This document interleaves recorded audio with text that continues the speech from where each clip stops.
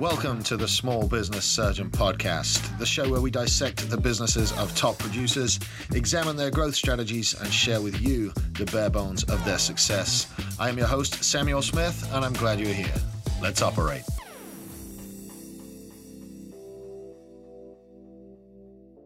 Hey guys, what's up? Welcome to this week's episode of the Small Business Surgeon Podcast. Guys, it's Friday Fire, episode number 51. Man, Friday, January 21st, 2022 already. It does seem like time is flying by, and it's actually the 1-year anniversary of the show today. Super excited about that. When I first started this show, I always thought I'd keep going, but I never knew if I'd make it to a year.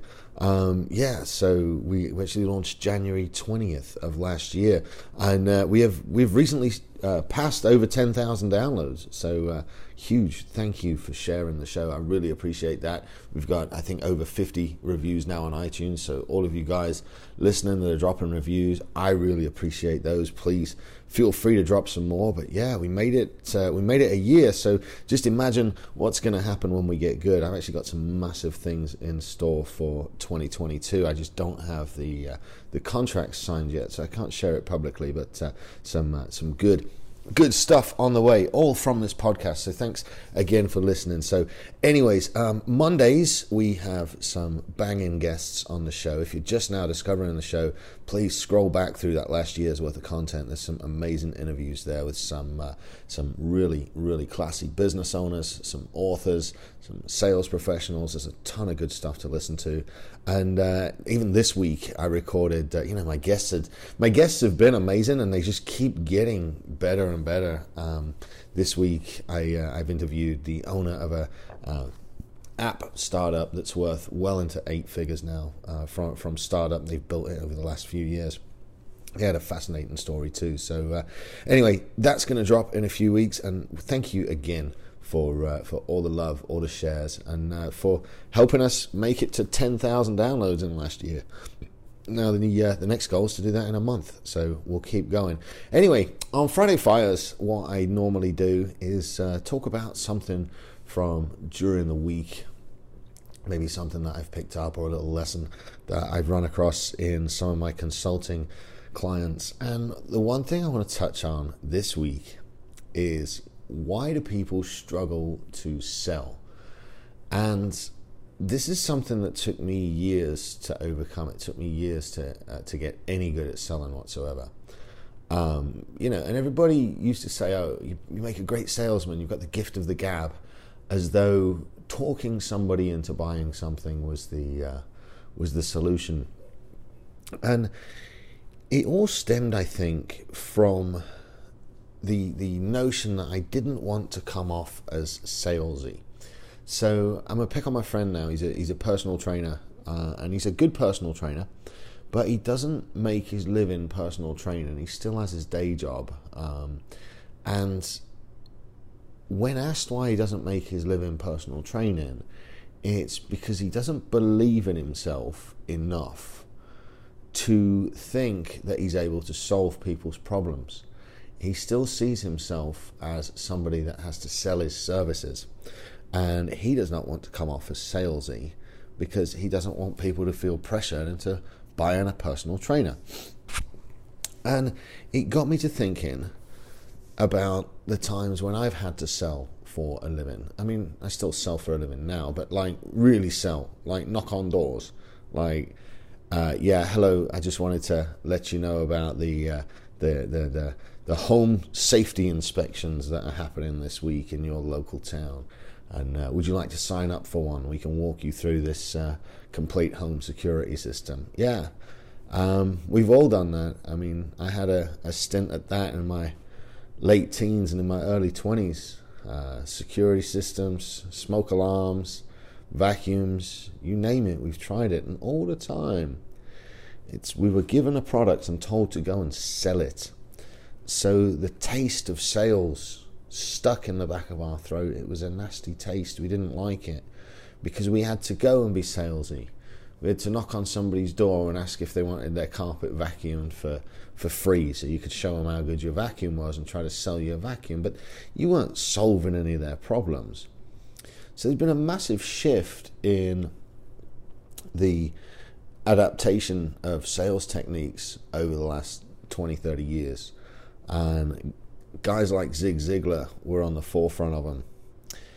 And Zig Ziglar said, if you help other people get what they want, in return, you will get everything that you want. And I probably badly butchered that quote, but it was a very similar to that, so paraphrased, I guess. And back in the day, when we were trying to sell things by force, that's when you felt like a pest. That's when you felt salesy. And I truly believe that it's the inexperienced and naive salespeople that are dealing with this because they've been trained by poor trainers with poor techniques. And when they get a little bit older and they do have a product to sell that's worthwhile, they have a service to sell that's worthwhile, they're so turned off from sales because the only taste of sales they have is still that nasty, nasty taste from when they were forced to go and knock on doors and try and sell burglar alarms to little old ladies, right? Or when they were forced to sell Avon makeup to their friends. You weren't solving a problem there. You were trying to push a product on people that they didn't want. So that's where the feeling of being salesy comes from. I think it's from very poor sales training in the past and very negative experiences because you're being forced to sell a product into a marketplace that doesn't exist. You're having to go and generate your own market for it. And I think that's where feeling salesy comes from. It really does make you feel like you're being a pest because nobody likes to be sold. Like, I don't want to be sold anything. I just want to be left alone. I don't want to be sold a car. You know, you don't like buying cars. Nobody wants to go to a car dealership because you know the minute he comes out, that fucking salesman's going to be yapping in your ear. Oh, well, you know, we can help with financing. Yeah, no shit, Sherlock. Every fucking dealership can. Shush.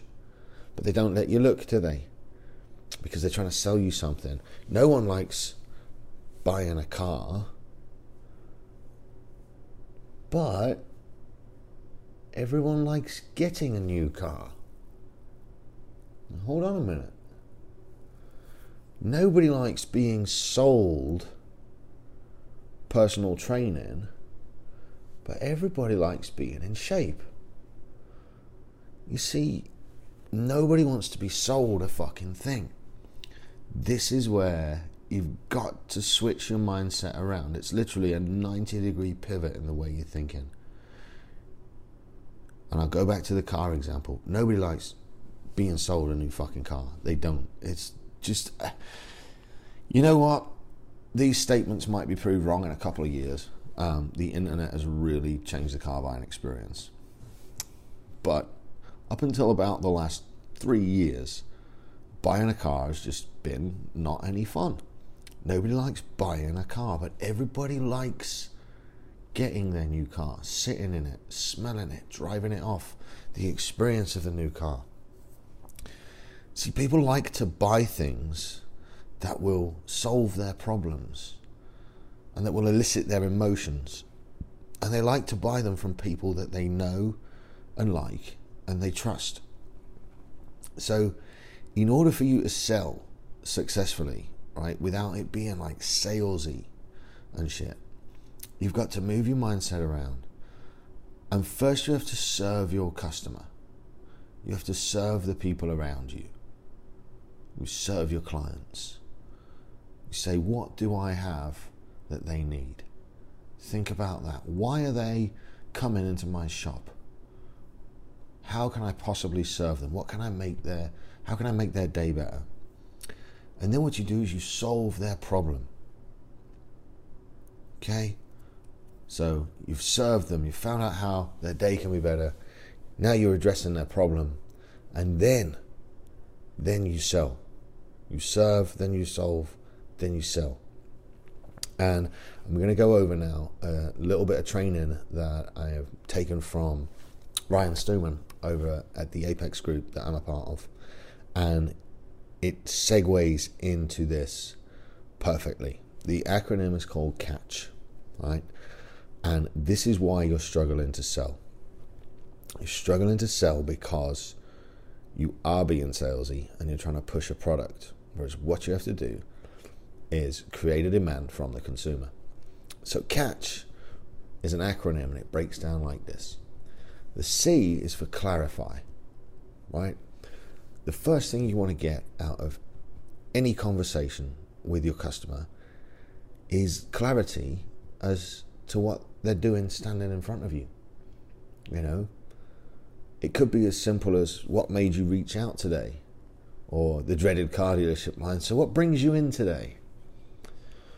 But you're directing the conversation almost as quickly as it starts into clarifying what these people are doing in front of you. Because the quicker you can get to that, the quicker you can get to the conversation itself. So A is assign the agenda. You see, the quicker we clarify, the quicker we can assign. We can tell them what we're going to do. All right, so I understand your problem. Okay, let's go back to personal trainers. Okay, I understand you're X pounds overweight.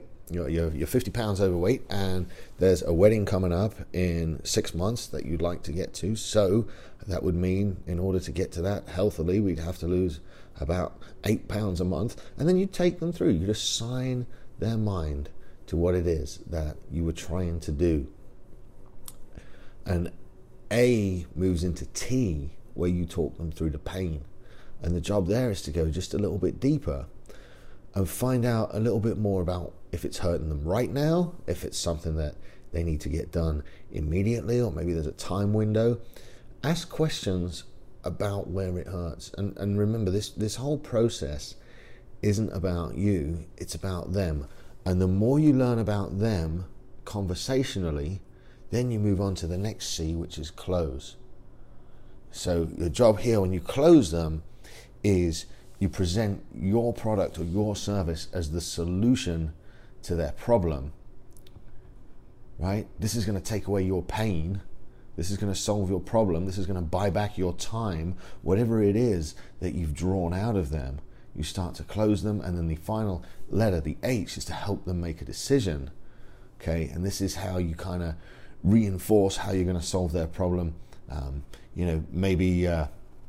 Maybe add a little something, sweeten the deal a little bit, or whatever it is. But this is where you get them over the line. So it sums it up very easily as CATCH there. You know, you clarify, you assign, you talk them through, you close them, and then you help them make that decision. And what I want you to keep in mind, it is no longer going to work if you try to force your items into a marketplace. The days of knocking on doors and selling vacuums surely are something that's going to get consigned to the history books. The new economy is service. And if you remember to serve your clients first, solve their problems second, and sell them the solution third, you'll go a hell of a lot longer on winning this journey than you will if you're just trying to force things into the market. All right, I hope that helped. It's all in your head. You're not selling, you're helping your clients to solve their problems. And on that note, if you got something out of this, please do me a favor, run over, share the show, write a review. And thank you again for 10,000 downloads and 1 year's worth of shows and podcasting. I really appreciate you guys. That's it from me for today. As always, be good and stay safe. And I will see you guys Monday for another episode of Small Business Surgeon. Take care. This has been the Small Business Surgeon Podcast. If you've made it this far, you clearly like it.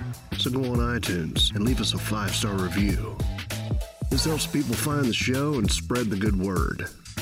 Share with friends and follow us at Small Business Surgeon on Facebook and Instagram. Thanks for tuning in, and we'll see you for your follow-up next week.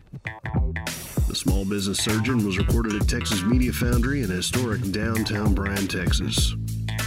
Check them out at txfoundry.com or on social media at txfoundry. Thanks for tuning in.